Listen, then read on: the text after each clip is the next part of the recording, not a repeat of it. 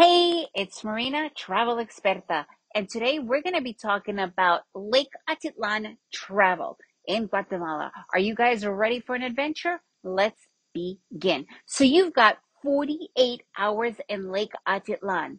What are you going to do with that? So Lake Atitlan is really common. 2 days is more than enough time. The majority of people usually only have one full day there. And I actually have a really cool episode on 24 hours in Lake Atitlan.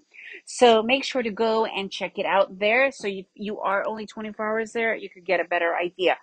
So if you're going to have 48 hours in Lake Atitlan, normally everybody arrives to Panajachel, and that's usually the main place they end up staying, unless you are staying in another town. So then you would either take a private boat, or usually if you're staying overnight, a colectivo, which is a shared local boat that is a lot cheaper, and it will take you to the town that you are staying in, which is usually either San Marcos, Santiago, or San Pedro. Those are the main towns other than Panajachel.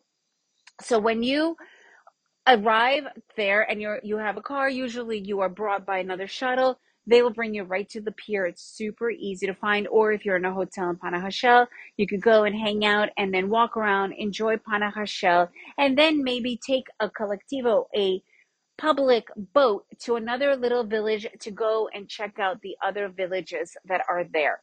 The most popular villages to check out would be San Marcos, San Pedro.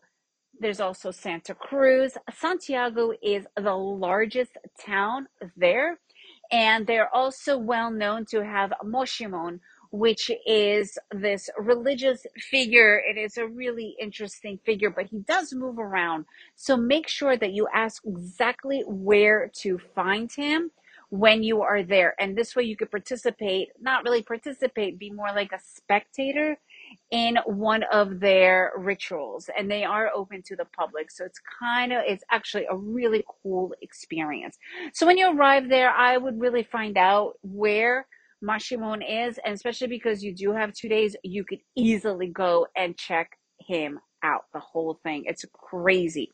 So again, if you have that time and then you have another full day, you could either do one of their activities. You could go take a kayaking. You could hike a volcano. And a lot of people, what they really love to do is rent a private boat and go and check out multiple different villages. And you could have breakfast in one village, lunch in another village, do a mini hike in another village, so that you have this whole, different experience. Around 4 or 5 p.m., that's when the waters of Lake Atitlan start to get pretty violent. So you want to be in either your hotel already, or if you are coming from someplace and going back to Panajachel, get back to your Panajachel so that you could go and enjoy the town and go out to eat. Those are the main things. In 48 hours, that is more than enough time for you to truly enjoy yourself and to really get a good feel for Lake Atitlan.